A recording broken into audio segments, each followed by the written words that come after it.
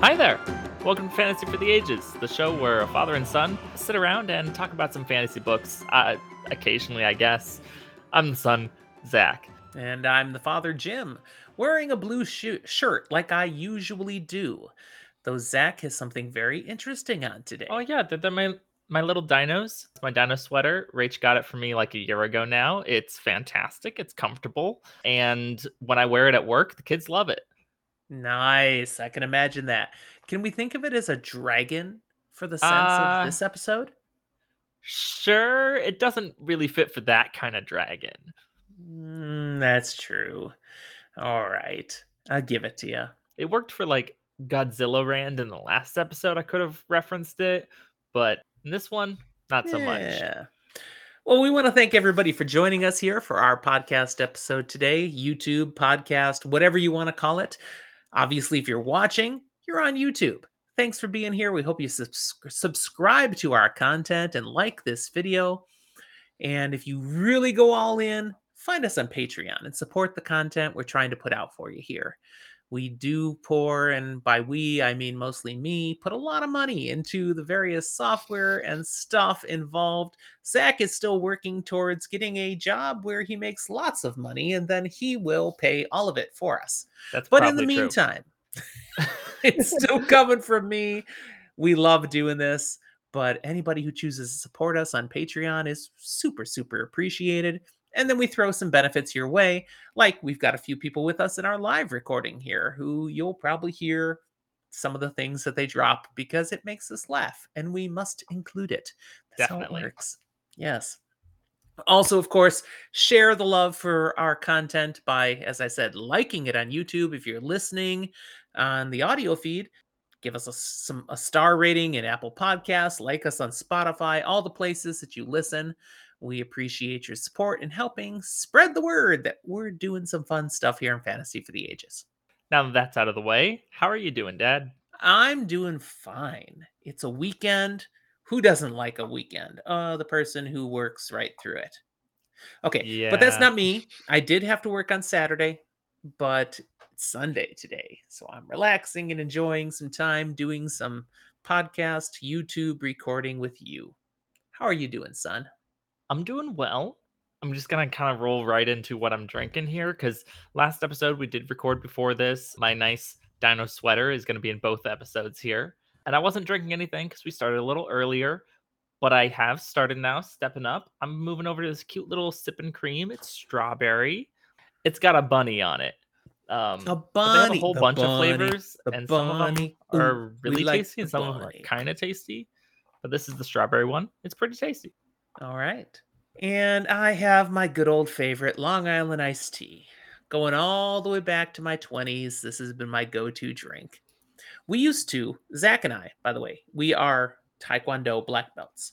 We Correct. used to go and train regularly, and Fridays was sparring It night. was fun. And we'd go spar with different people based on who you were and what ability level you were. You had different people to spar with. And when we'd get done, we'd go out to dinner, and they had great Long Islands where we'd go. So I had one, and Zach did not at that I in was those not of days, legal age.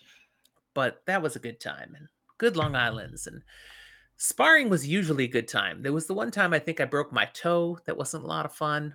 Kind of skipped the Long Island, just went home and almost passed out from pain. And then there was the time that your mother caused me to pull a groin muscle.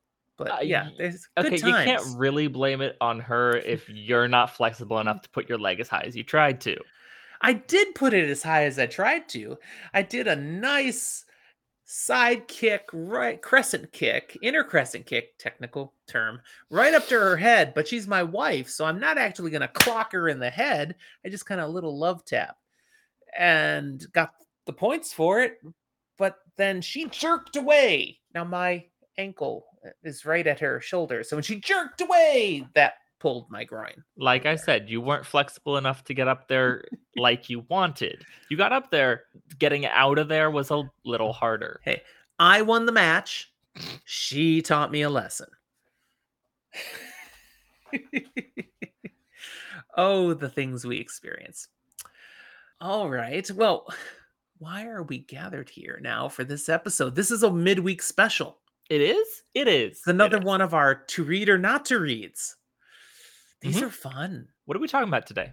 Well, we're talking about another series that's well known, Mhm. well loved, well appreciated for so many reasons. But will we tell people to read it or not? That is to be determined.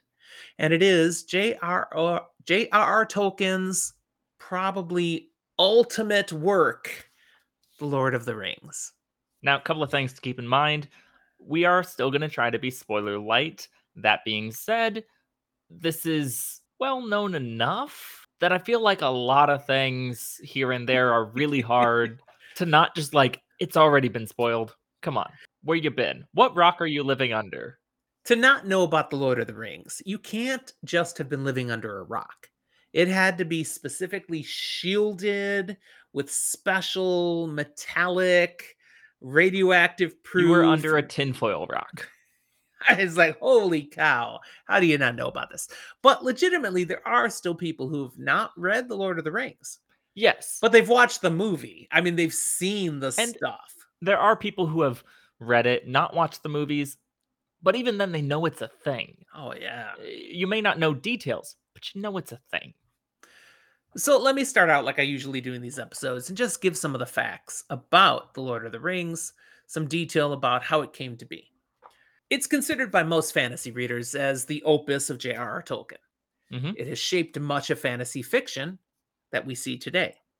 But its origin flows from the success of this small little book called The Hobbit, published back in 1937. That's kind of mind blowing for many people that The Hobbit was all the way back in 37. The Hobbit, surprisingly to many, was a smash success. And so the publishers were like, we need more of this. JRR, what else you got? He's like, all right, I'll write a sequel. I mean, he had ideas. You know, The Mhm. Hobbit wasn't created in a vacuum, he had thoughts. So he starts working on a sequel to The Hobbit. But then his mind starts going on and on and on, and he's fleshing out this entire world that he'd created for The Hobbit, but it really hadn't completely developed. And wow, it developed as he kept writing and writing. Now, there was an extra challenge to him creating The Lord of the Rings, and that is he wasn't Mhm. a writer. He had a full-time job as a university professor, so he couldn't just commit himself day after day, hour after hour writing. And yet, he's a very busy man, and he's still writing something extremely detailed and complex. And so it's little bits and pieces that he can get to over time. And it basically took him 10 years to write The Lord of the Rings. So 1947, he's got what he thinks is The Lord of the Rings, Okay. which was not just what you now know of as The Lord of the Rings. It also No. include what you now know of as the Silmarillion. Okay. Because his idea, he's creating something that will be a 2-volume set. The Lord of the Rings, the Silmarillion. That's his thought. That's his plan. Lord of the Rings is this epic story of what happens in the Third Age to conquer the Lord of the Rings, Sauron. The Silmarillion being the entire backstory, how we get to the point of needing to have the Lord of the Rings. So he's got this whole thing worked out, and it's beautiful and it's Mhm. epic. Mhm. And then he goes to the publishers. Here's what I've got. And they're like, yeah, no. No, we wanted a sequel to The Hobbit. What the This heck isn't is that. this? It's too much, for one thing. And okay, this Lord of the Rings thing, that's kind of cool. That might work, but this is Silmarillion thing? No, we don't need this at all. What the heck? We didn't tell you to write this. So there's about 5 years of hemming and hawing and arguing and editing back and forth until finally 1952, he's at the point where he's desperate. Tolkien is starting to think this is never going to get published. My idea, my vision, they just don't get it. And they're not going to do anything. So he starts to cave. And he starts to backpedal a little. Fine. Okay, we'll pare it down. We'll drop this Silmarillion thing. I'll get the Lord of the Rings into. Wait a second. You don't just want one book. You want 3 books? Really? You want to break it apart? What are you doing to? Ew. Okay. So they're still arguing, but fine. We get it shaped into 3 sections, which is what we know, of course, now today. So the Fellowship of the Ring The Two being the first Towers, part, then the Two Towers, yep, and and then then finally the finally Return of the King. So Fellowship of the Ring drops in July of 1954.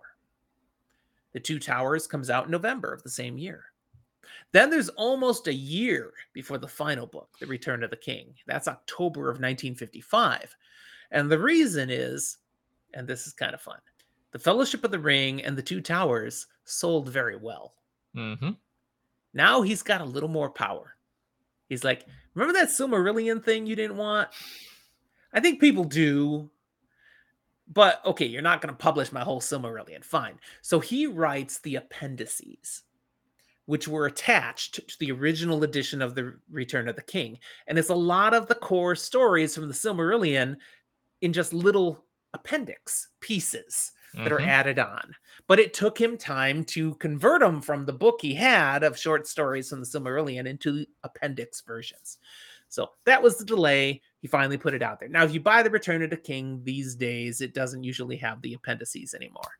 But that's because you can now buy the Silmarillion. Right, 1977. It was finally published. Now, this is posthumously.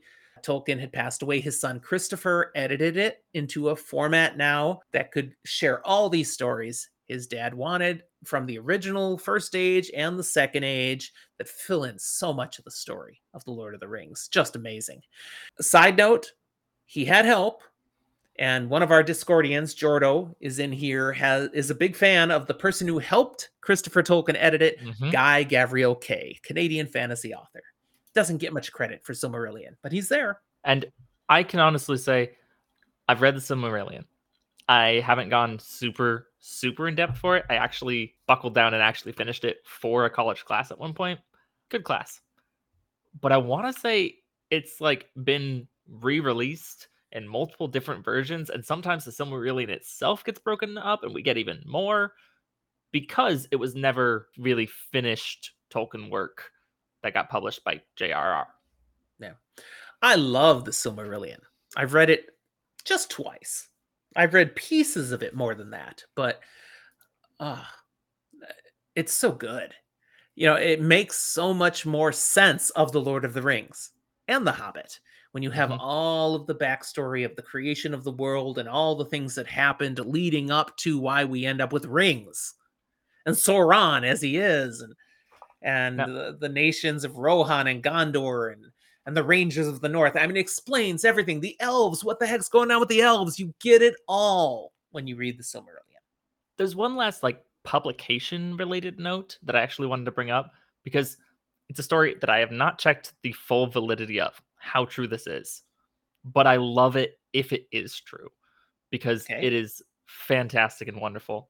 So J.R.R. Tolkien, C.S. Lewis, these two were friends. And they, along with some others, would go out drinking sometimes. They'd talk about things for months and months and months. Tolkien's talking about this thing he's really enjoying. He's been working on it, but he's really not confident on ever being done with it. He's a perfectionist. He's working on The Hobbit. And one night, C.S. Lewis is like, yeah, and there's this thing. We're going to go down to this other town. We're going to go together. I'll meet you there, and we're going to go and do this thing together.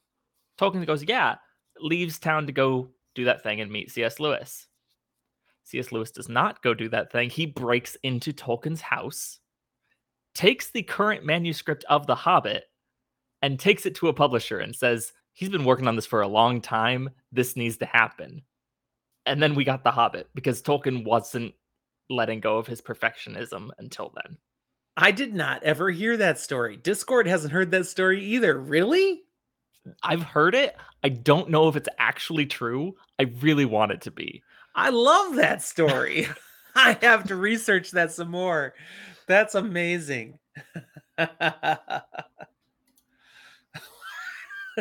Discord, Emmeline says, who's going to do that to Patrick Rothfuss?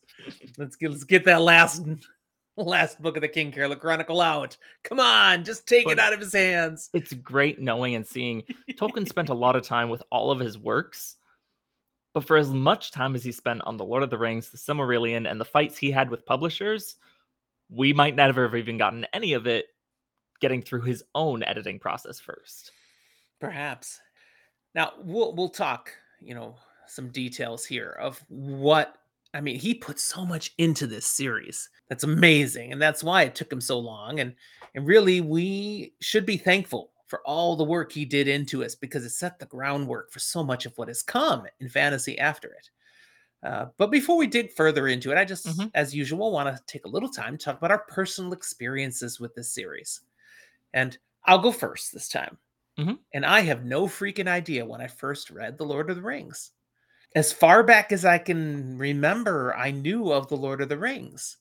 I saw in the theaters the animated version back in the 70s. Yeah, yeah, and I thought it Wild. sucked. I thought it sucked. I really did.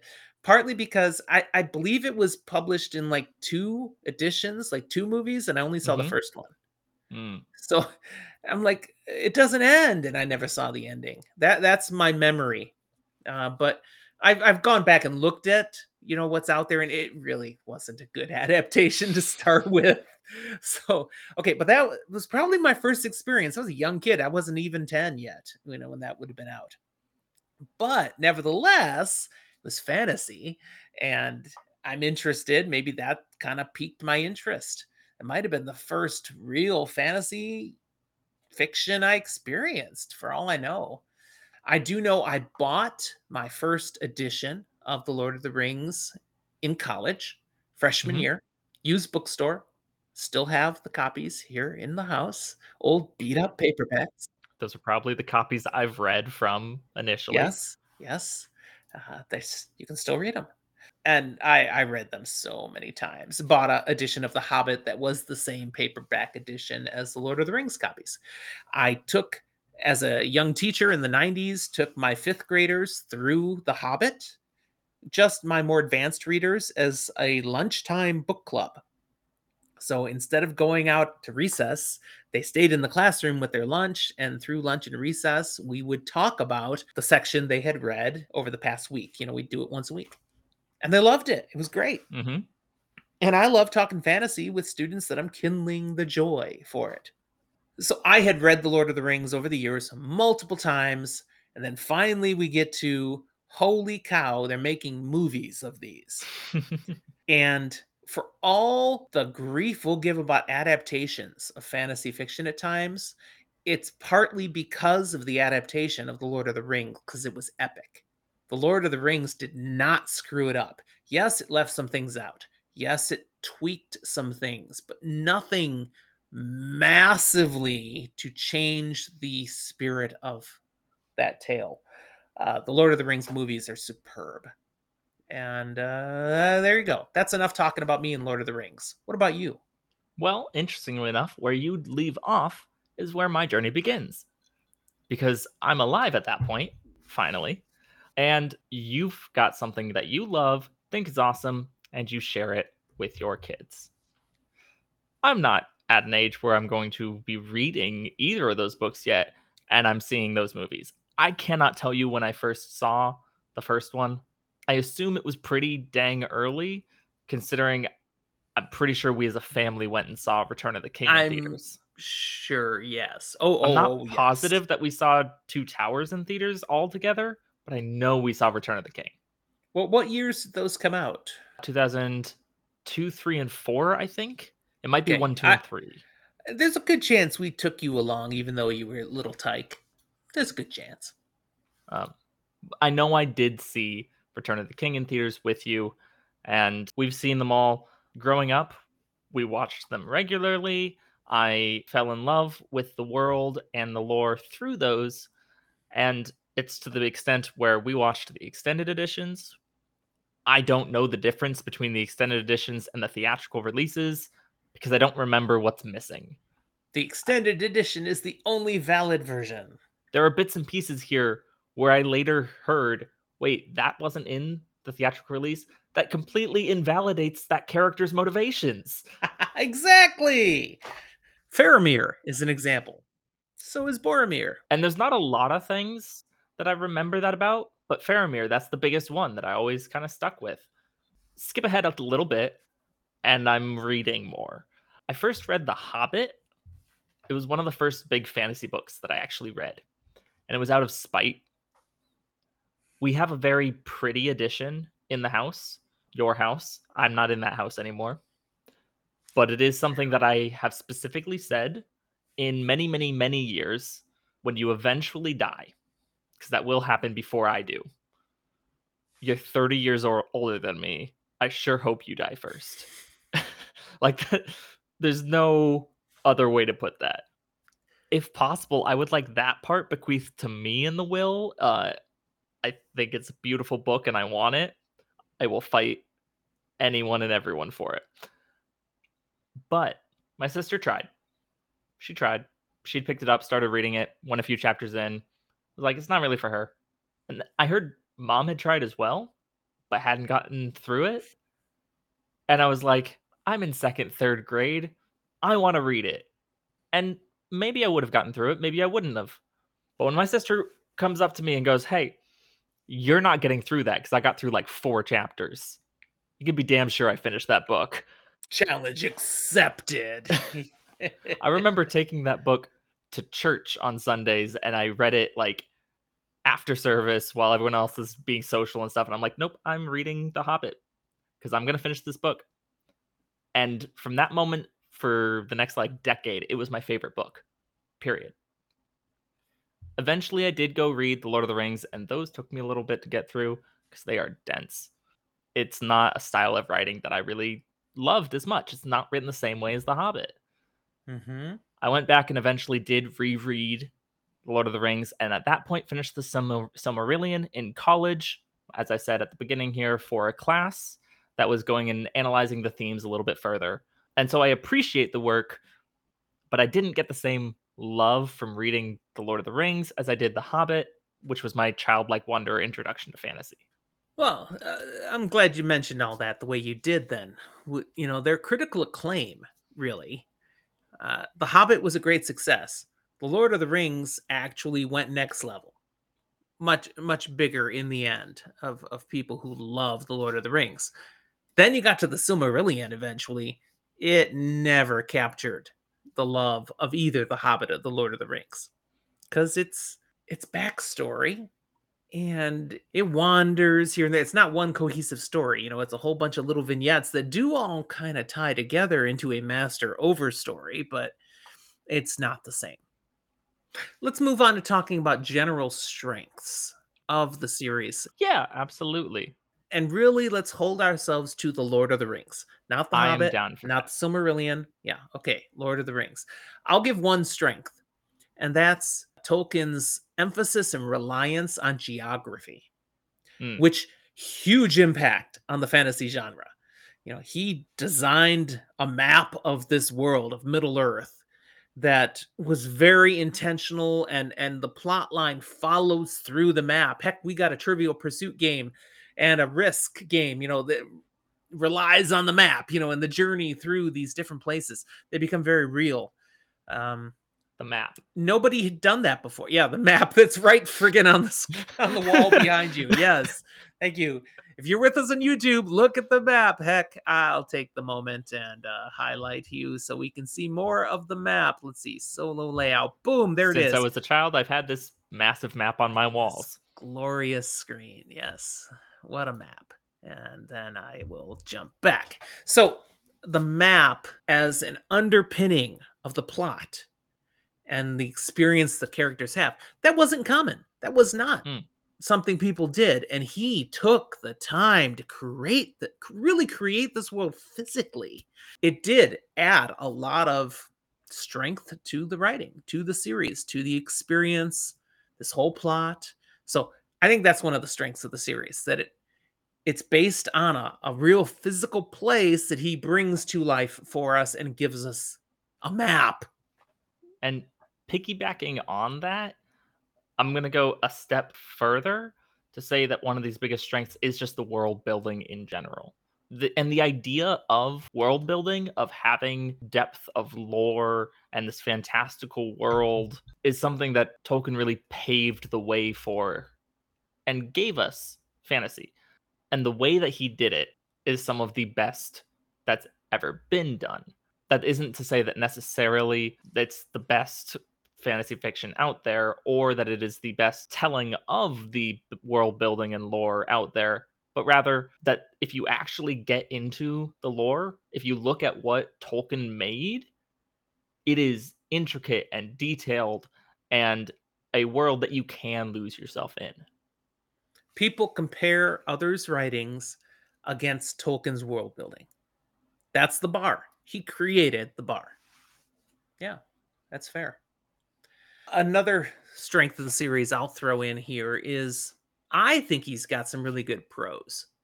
The Mm. way he has written the elements. Now, some people find it's too outdated these days and they get a little lost in it, but he's very intentional with his use of language. I mean, the English language was beautiful to him, and he tried to bring that beauty into his writing. Now, he goes a little further in his use of poetry and Mm. song, which I'll toss in preference. That's a weakness, but that's the next thing we go into. Okay. But it's not really a weakness, that's just a preference. You need to spend time in the poetry, in the songs that he intentionally put in there, because they add things that the prose does not include. They Okay. matter. There's elements that you need to know about to truly appreciate this story that you get no other way. And he doesn't just throw these songs and elvish poems and stuff in willy-nilly. I mean, they're in intentional places that have to do with the rise and flow of the plot of the Hmm. story. So it adds an elegance to it that many would say is a strength if you can stomach them. Mm. Any other strengths you want to point out?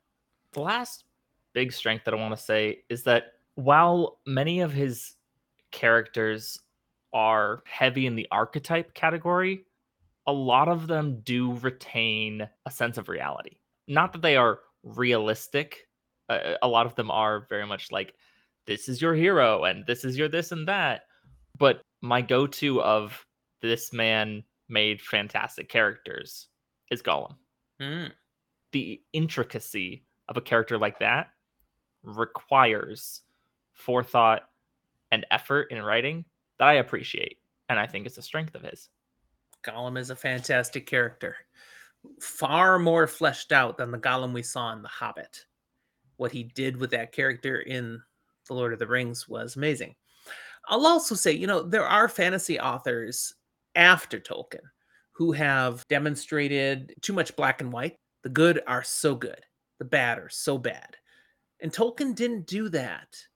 He's got a lot of characters who are both. Boromir is a great example. Yeah. Don't get me wrong, he does have black and white, but Yeah, not every character. that's right. And Boromir, one of the core characters of the Fellowship, he's a good guy, and yet he has some struggles. He has some temptations. He fails, and yet is redeemed. Yeah, again, not full spoils, so we won't dig in any further. But he's complex, and these complex characters, Tolkien has a lot of them that are very complex characters. So I think that's a strength. Now, to hop over and get into some weaknesses, I'm going to go to the one that you mentioned you thought was a strength. I think it is a weakness. In my opinion, Tolkien has too good of prose. He writes to a level that means you have to work to read it. It's not casual. He loves his writing. And that doesn't mean you have to write to a dumb level of intelligence to have good prose, but rather to a modern reader, intelligent or not, it can often be quite dry the way that he explains things. Is it intentional? Yeah. Yes, but I don't want to spend 3 pages talking about dirt. See, I'll go with that. It's meaty. There's a lot to his writing. It's chewy. You can't just fly through it.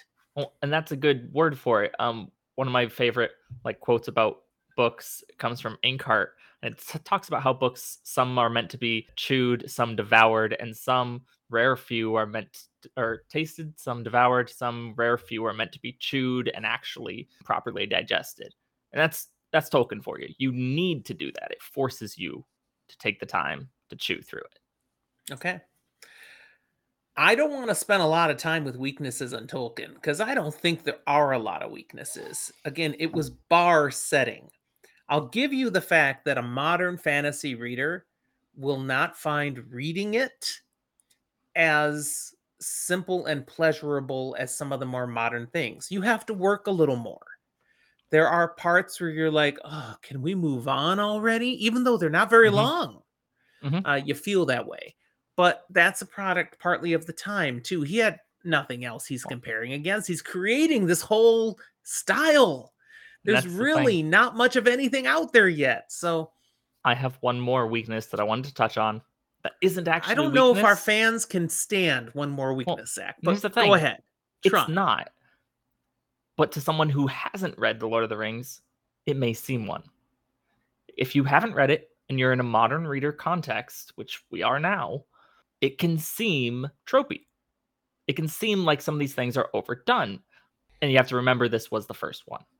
It created tropes. But It regardless of didn't whether even or create not, tropes no, because it was the first, yeah, like you said, the first one. So there was nothing else at all. There's no trope when it's regardless the of only one. whether or not it is first or last, if you're sitting in a bookstore, a library, or whatever, and looking at the entire section, you judge the entire section. You can understand the context of where it comes from, but if we're trying to recommend, do you read this or not?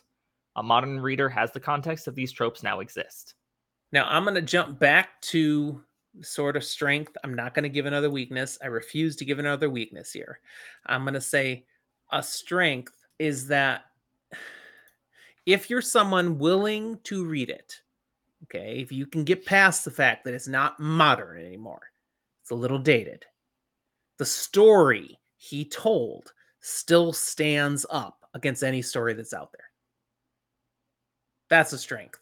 After all these years, the story is It's a still good story. solid. And that's why the freaking movies were amazing and introduced Tolkien to a whole new generation, many who had never read his stuff and fell in love. And The Return Hmm. of the King won so many Oscars, which was really Oscars for the series as a whole, because it was an amazing story and still is. So, brings us to the question: would you ever read this series again, Zach? No. Will I watch the movies again? Yes. Will I read The Hobbit again? Yes. Will I read parts of it for research or things? Yes. But will I read the entire Lord of the Rings again? No. And I have to agree with you. I won't read it again. I have read it multiple times already, so that's enough. And all of my readings and rereadings were before the movies. The movies do such a beautiful job of telling the story, bringing it to life, that I will continue to watch the movies. I Now, will not put in the effort to read the books again because there's so many other books out there I want to read still.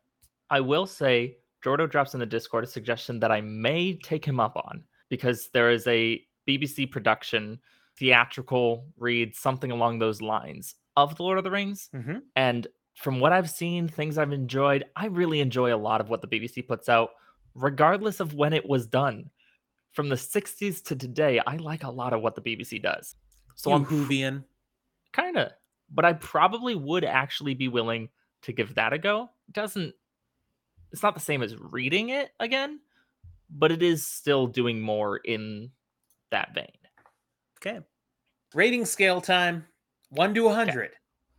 Very subjective. It's just how do you feel this series rates in comparison to all the rest of the fantasy fiction that you've read?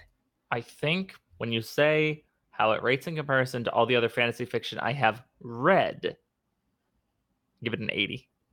Some people will come at me thinking it's way too low. Some people might come at me saying that's a little high, but I give it an 80.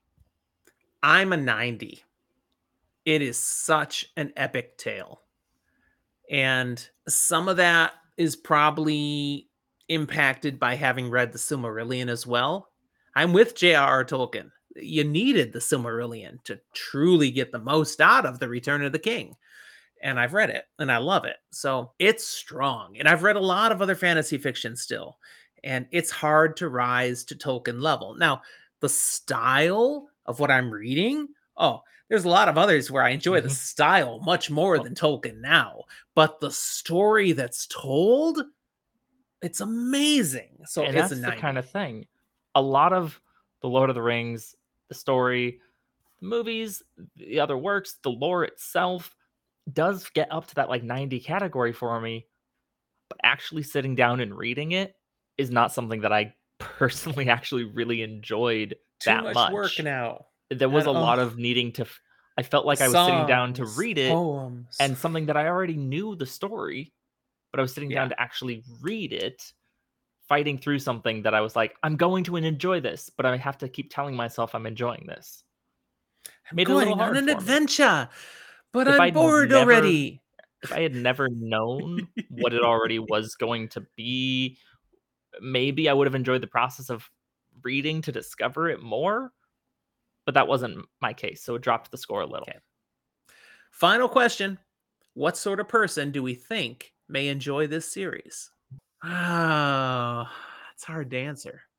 Reading the series, a fantasy nerd. Like if I think you're someone who would really enjoy reading the series, chances are you already have. That's great. It's hard to picture someone I'd recommend it to who hasn't already read it. Because if you're the kind of person who would enjoy it, you've probably already read it. And if Yeah. you haven't already Yeah. read it and you might You enjoy probably it, don't care. I need to put you in on something else first. If you haven't read it but you might enjoy it, it's probably because you haven't read a lot of fantasy, and I need to get you started on gateway fantasy first But because Tolkien is if not what all you you start with. are is a Brandon Sanderson honk, and now you're going to try Tolkien, I don't know. I don't know if you can get there. Sanderson is so cinematic, and Tolkien was not. A lot of it is slow to develop, and all this prose that's so elegantly written, and they created great cinema from it, but that's because they did great work adapting it. The books themselves, I'll tell you this though. ah, If you are someone who say listens to our podcast, has read The Wheel of Time multiple times, but you've never gotten around to giving The Lord of the Rings a try, you probably actually would enjoy it. That kind of well-built epic fantasy is something you will find. but if you haven't read The Hobbit, don't read The Lord of the Rings. You gotta read The Hobbit first. That's Well, an and absolute. that's the interesting thing. We're here today to talk about to read or not to read The Lord of the Rings. But my answer on The Hobbit is going to be completely different. Do you agree with what I'm saying, though? You should read The Hobbit before you read The Lord of the Rings? Or can you Um, skip The Hobbit? What do you think? I don't think it's as necessary to read The Lord of the Rings specifically. That being said, if I'm going to recommend one of them, I'm going to tell you you need to read The Hobbit. I think The Hobbit is more a book that I'm going to tell more people to read. It's something more people will enjoy and maybe haven't read. It's more approachable. Now, what about if people just want to know about the story of The Lord of the Rings? Is just watching the movies a fine alternative and skip the work of reading through the books? For The Lord of the Rings, absolutely. For The Hobbit, absolutely not. For The Hobbit, don't watch the movies. For The Lord of the Rings, you can watch the movies. You could watch the Lord of the Rings movies and read The Hobbit the book, not get too deep into the lore in the Silmarillion. And are you missing out on things? Yes. But are you getting a wonderful experience and a good taste of Tolkien? Absolutely. All right. Last comment I'll ask here then. We have on Amazon Prime coming out later this year The Rings of Power, a Mhm. brand new adaptation based on the works of Tolkien, set into the world of Middle Earth, but really telling a story that doesn't exist anywhere. They're coming right out and saying it's the book Tolkien never wrote, but would have if he'd thought of it and had the time. What are you thinking? Are you excited? The more I learn about it, the more interested I am. The more I learn about it, the more I'm like, I'm gonna watch it. It's gonna happen. But the less excited I am, just because it feels like they're trying to brand being something new and different enough. And I'm like, there's a lot of good content that you just should be using. And I even go as far as to say, even if you don't pull something straight from the Silmarillion, even if you don't go deeper into something that was already written there, there's some wonderful games that pull content from the Silmarillion, even some, and then go their own way and do invent new material that are fantastic and tell a great story. So there's a lot of material here. Why are we putting more words in Tolkien's mouth? I've seen one thing out there that in social media that people have been worried about, frustrated about, challenging about. And it ties into what we've seen with the adaptation of Wheel of Time. That there's no denying the Wheel of Time has been in Amazon Prime's version been made very culturally relevant. There, the negative term is woke. Okay, where they're adding Yeah. things to it that you could say, yeah, it's in the books, but they've really leaned into it, and that's to appeal to today's modern audiences. There's nothing like that in Tolkien anywhere, and people are concerned it's going to show up in this new version. Any thoughts? I don't personally really care. If it's good, I'm going to enjoy it. If it's not, I'm not. And whether or not it feels woke or not won't actually impact my personal enjoyment. I see some people who won't enjoy that as much. I see some people who will love it for it. And it doesn't really impact me personally. Yeah. I'll personally throw out there that I hope that doesn't come into this particular version, because that wasn't what Tolkien did. You can make the argument Robert Jordan was, and I'll stand by that he was advanced for his time. And there were elements in his story that they've chosen to elevate in the TV version that are still true to the books. But that was not J.R.R. Tolkien. He was very traditional in how he did things. And I would hope they hold on to that ethic so it ties in well with everything else that's out there. But that's my old fuddy-duddy preference. If they go different directions with it, I'm still going to watch it, and I'll probably still enjoy it. I'm looking for a good story, just like we always do with fantasy. That's the thing. If it is different for flavor, fantastic. If it's different and just doesn't feel like Middle-earth, there's something wrong. Don't force things. Come on, stay true to what exists and tell a good story. All right. Anything else? I think that sums it up for what we want to talk about today, right? I'm okay with that. It has Zach's stamp of approval. I wouldn't go that far. All right. Well, thank you for being with us here today, everybody. We do have an outro thing I can play here now. So all the stuff we used to say to remind you to support us and connect with us, it's going to show on your screen now.